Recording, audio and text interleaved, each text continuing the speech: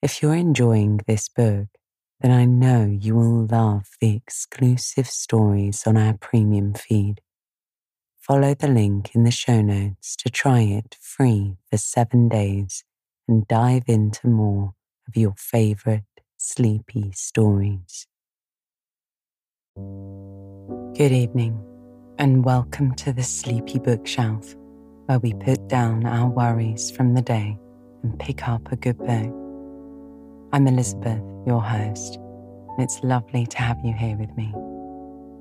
Tonight we'll be returning to Little Women, but before we do, take some time to be still and breathe. Wherever you are right now, stop everything you're doing. Resist the urge to fidget or move around.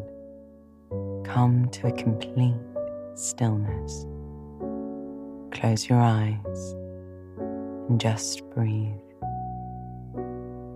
Let your mind focus on your surroundings. What do you hear? What do you feel? What do you smell? Shift your focus now to the air that you're breathing. Feel it enter your body on your inhale and leave your body on your exhale. You are calm.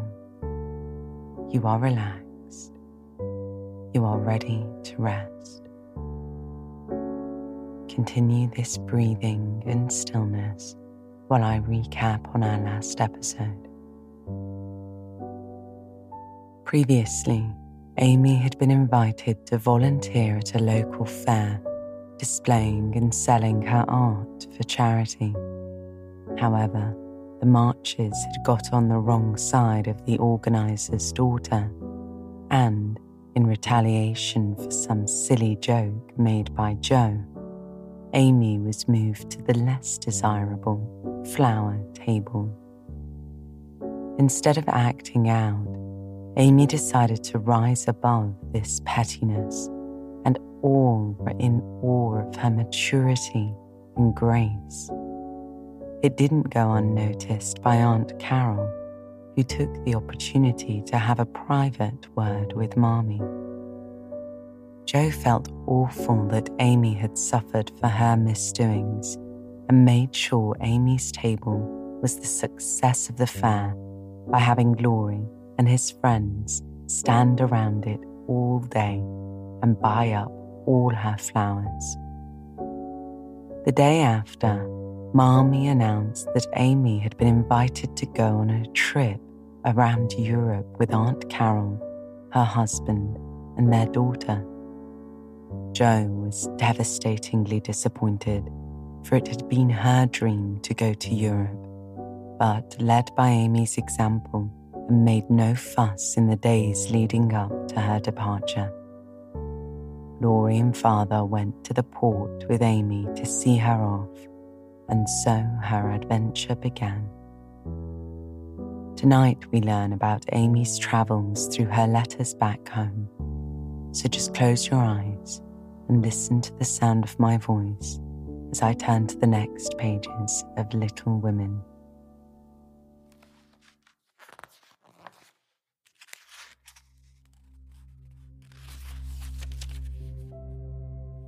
Chapter 31. Our Foreign Correspondent. London. Dearest people, here I really sit at a front window of the Bath Hotel, Piccadilly. It is not a fashionable place, but Uncle stopped here years ago and won't go anywhere else. However, we don't mean to stay long, so it's no great matter. Oh, I can't begin to tell you how I enjoy it all.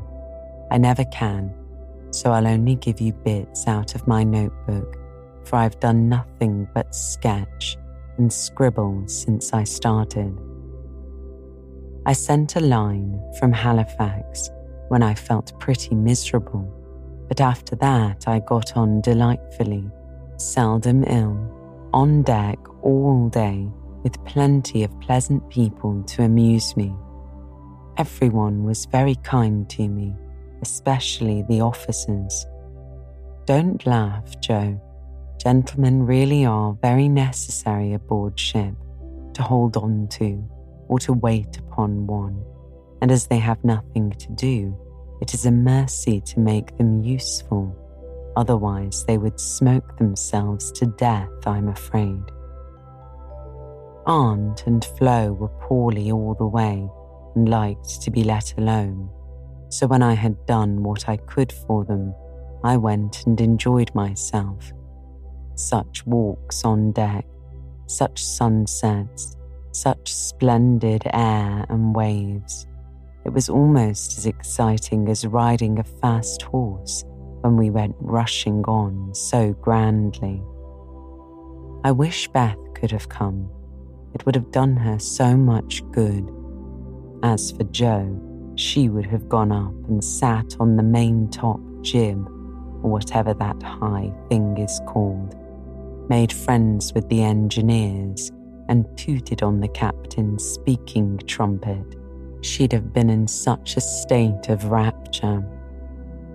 It was all heavenly, but I was glad to see the Irish coast and found it very lovely, so green and sunny, with brown cabins here and there, ruins on some of the hills, and gentlemen's country seats in the valleys, with deer feeding in the parks. It was early in the morning, but I didn't regret getting up to see it, for the bay was full of little boats, the shore so picturesque, and a rosy sky overhead. I never shall forget it. At Queenstown, one of my new acquaintances left us, Mr. Lennox, and when I said something about the lakes of Killarney, he sighed and sung with a look at me. Oh, have you ever heard of Kate Kearney? She lives on the banks of Killarney. From the glance of her eye, shun danger and fly, for fatal's the glance of Kate Kearney. Wasn't that nonsensical? We only stopped at Liverpool a few hours. It's a noisy place, and I was glad to leave it. Uncle rushed out and bought a pair of dogskin gloves, some ugly thick shoes, and an umbrella, and got shaved a la mutton chop the first thing. Then he flattered himself that he looked like a true Briton, but for the first time he had had mud cleaned off his shoes. The bootblack knew that an American stood in them, and said with a grin, "There you have it, sir. I've given them the latest Yankee shine." It amused Uncle immensely. Oh, I must tell you what that absurd Lennox did. He got his friend Ward, who came on with us, to order a bouquet for me, and the first thing I saw in my room was a lovely one with Robert Lennox's compliments on the card. Wasn't that fun, girls? I like travelling. I shall never get to London if I don't hurry. The trip was like riding through a long picture gallery full of lovely landscapes. The farmhouses were my delight, with thatched roofs, ivy up to the eaves, latticed windows, and stout women with rosy children at the doors. The very cattle looked more tranquil than ours, as they stood knee-deep in clover, and their hens had a contented cluck as if they never got nervous like Yankee biddies. Such perfect colour I never saw. The grass so green, sky so blue, grain so yellow, woods so dark. I was in a rapture all the way. So was Flo, and we kept bouncing from one side to the other, trying to see everything while we were whisking along at the rate of 60 miles an hour. Aunt was tired and went to sleep, but Uncle read his guidebook and wouldn't be astonished at anything. This is the way we went on, Amy flying up. Oh, that must be Kenilworth, that grey place among the trees, and Flo darting to my window. How sweet! We must go there sometime, won't we, Papa? Uncle calmly admiring his boots. No, my dear, not unless you want beer. That's a brewery. A pause, then Flo said, Bless me, there's a gallows and a man going up.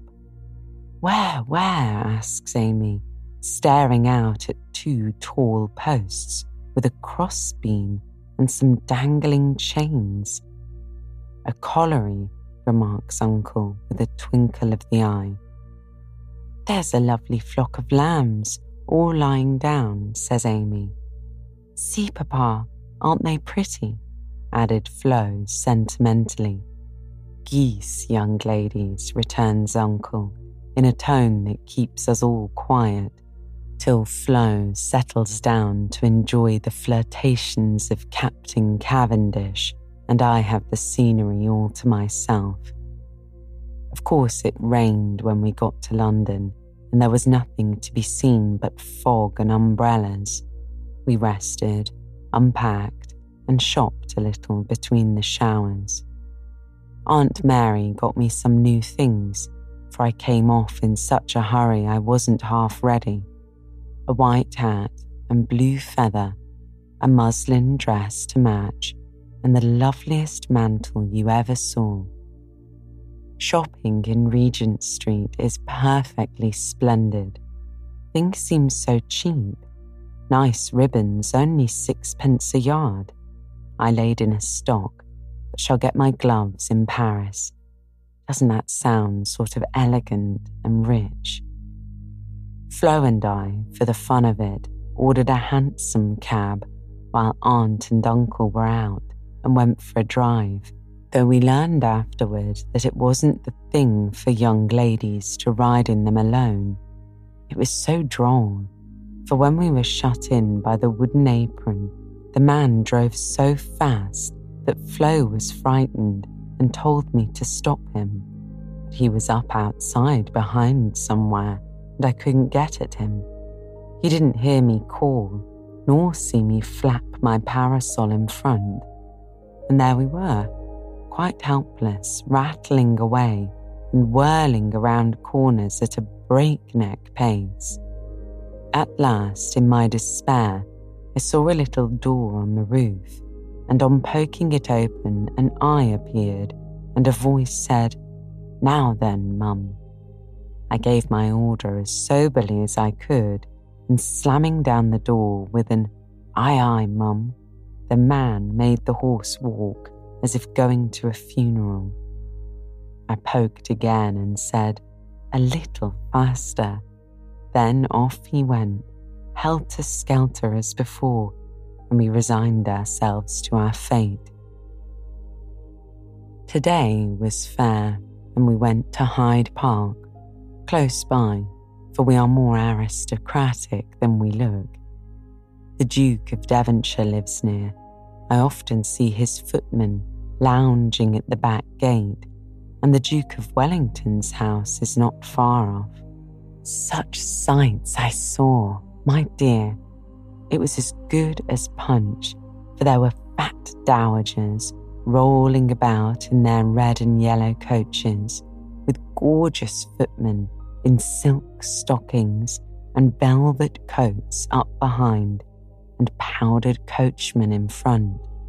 Smart maids with the rosiest children I ever saw, handsome girls looking half asleep, dandies in English hats, and lavender kids lounging about, and tall soldiers in short red jackets and muffin caps stuck on one side, looking so funny I longed to sketch them. Rotten Row means Route de Roy, or the King's Way, but now it's more like a riding school than anything else. The horses are splendid, and the men, especially the grooms, ride well, but the women are stiff and bounce, which isn't according to our rules. I longed to show them a tearing American gallop, for they trotted solemnly up and down in their scant habits and high hats, looking like the women in a toy Noah's Ark. Everyone rides, old men, stout ladies, little children, and the young folks do a deal of flirting here. I saw a pair exchange rosebuds, for it's the thing to wear one in the buttonhole. I thought it a rather nice little idea. In the afternoon, to Westminster Abbey, but don't expect me to describe it. That's impossible, so I'll only say it was sublime. This evening, we're going to see Fetcher at the theatre, which will be an appropriate end to the happiest day of my life. It's very late, but I can't let my letter go in the morning without telling you what happened last evening.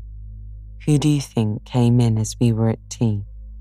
Laurie's English friends, Fred and Frank Vaughan. I was so surprised, for I shouldn't have known them but for the cards.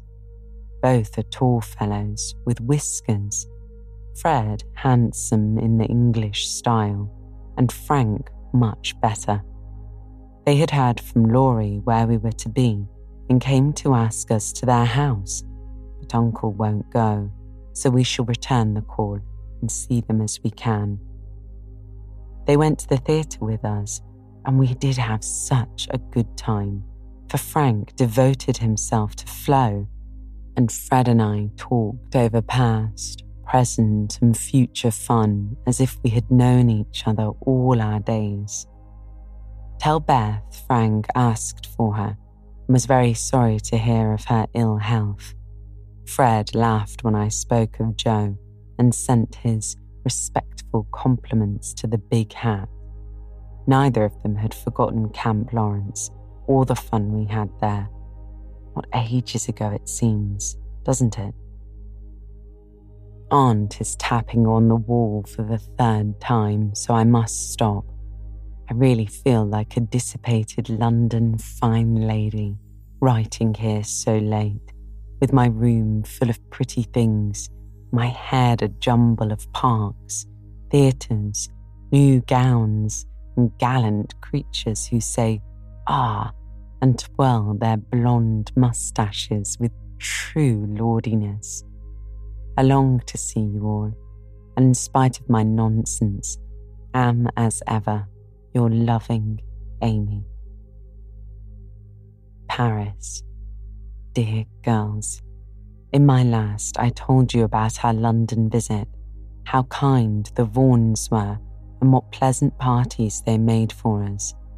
I enjoyed the trips to Hampton Court and the Kensington Museum more than anything else, for at Hampton I saw Raphael's cartoons, and at the museum, rooms full of pictures by Turner, Lawrence, Reynolds, Hogarth, and the other creatures.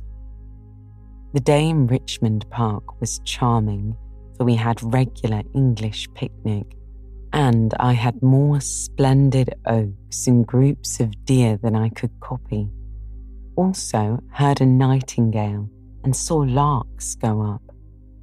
We did London to our heart's content, thanks to Fred and Frank, and were sorry to go away, for though English people are slow to take you in, when they once make up their minds to do it, they cannot be outdone in hospitality, I think.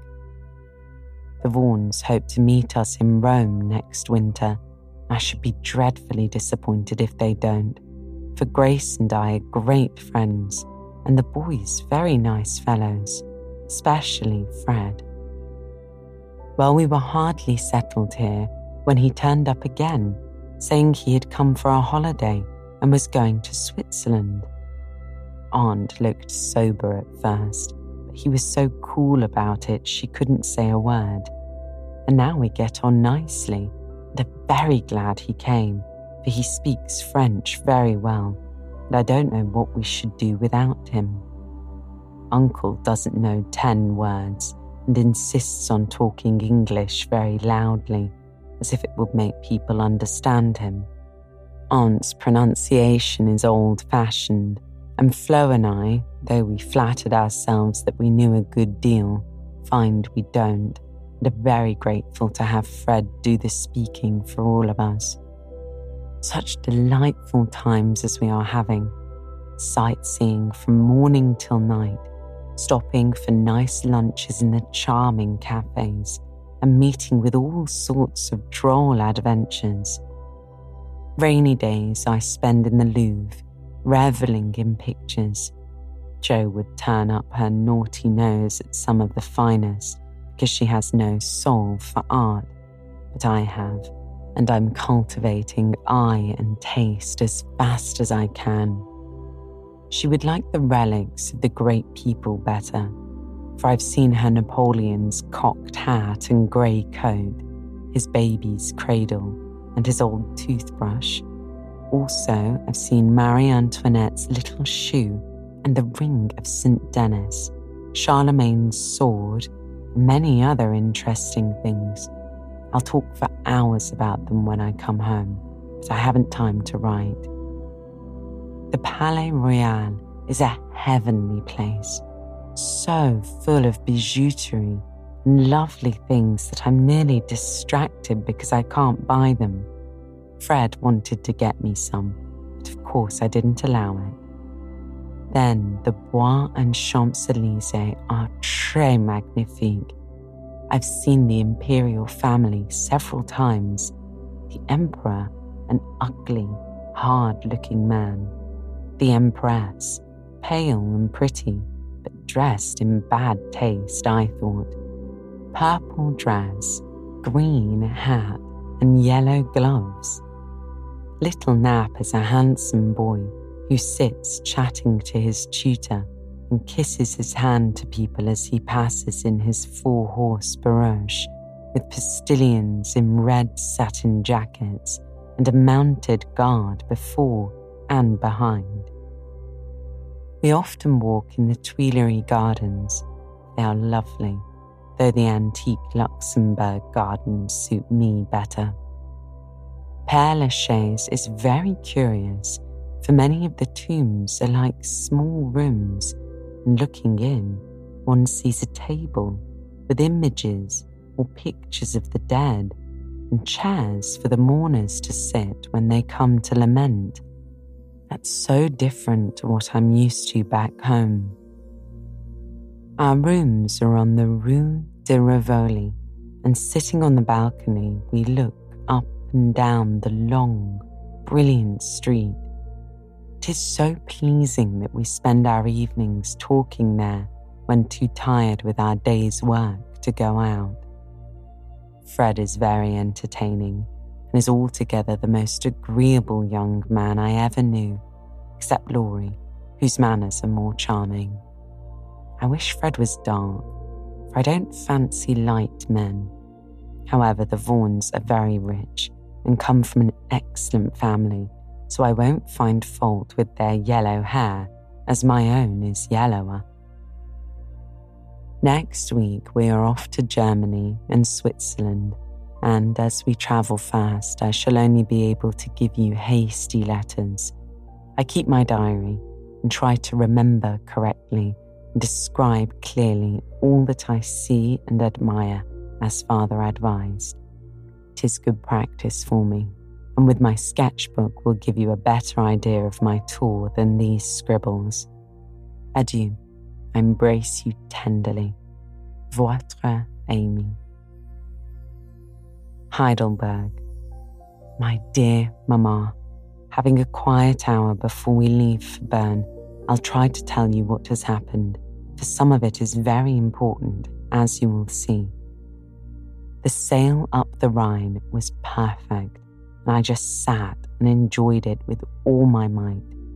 Get Father's old guidebooks and read about it. I haven't words beautiful enough to describe it. At Koblenz, we had a lovely time, for some students from Bonn with whom Fred got acquainted on the boat gave us a serenade. It was a moonlit night, and about 1 o'clock, Flo and I were waked by the most delicious music under our windows. We flew up and hid behind the curtains, but sly peeps showed us Fred and the students singing away down below. It was the most romantic thing I ever saw. The river, the bridge of boats, the great fortress opposite, moonlight everywhere, and music fit to melt a heart of stone. When they were done, we threw down some flowers and saw them scramble for them, kiss their hands to the invisible ladies, and go laughing away to smoke and drink beer, I suppose. Next morning, Fred showed me one of the crumpled flowers in his vest pocket and looked very sentimental. I laughed at him and said I didn't throw it, but Flo, which seemed to disgust him, for he tossed it out the window and turned sensible again. I'm afraid I'm going to have trouble with that boy. Begins to look like it. The baths at Nassau were very nice. So was Baden-Baden, where Fred lost some money and I scolded him. He needs someone to look after him when Frank is not with him. Kate said she once hoped he'd marry soon, and I quite agree with her that it would be well for him. Frankfurt was delightful. I saw Goethe's house, Schiller's statue, and Daneker's famous Ariadne. It was very lovely, but I should have enjoyed it more if I'd known the story better. I didn't like to ask, as everyone knew it or pretended they did. I wish Joe would tell me all about it. I ought to have read more, for I find I don't know anything, and it mortifies me. Now comes the serious part, for it happened here, and Fred has just gone.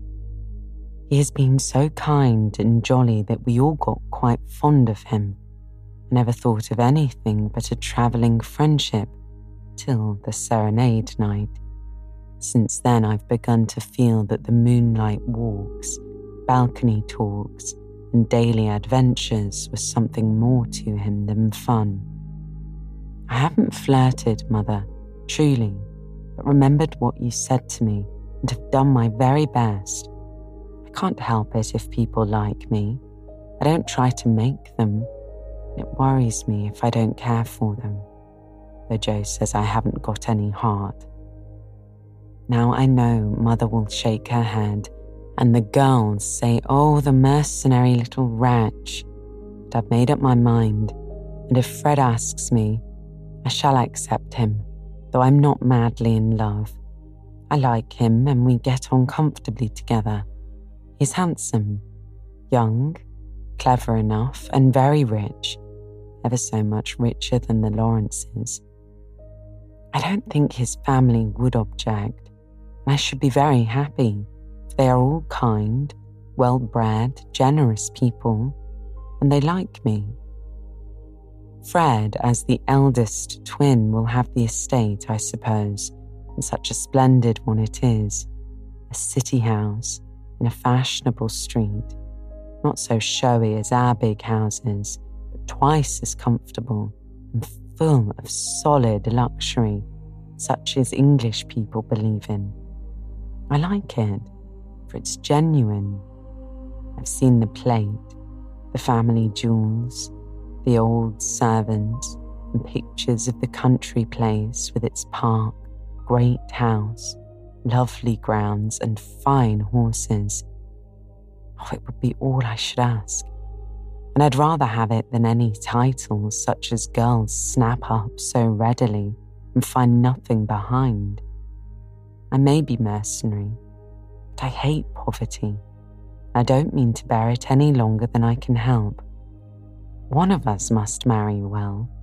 Meg didn't, Joe won't, Beth can't yet. So I shall, and make everything okay all round.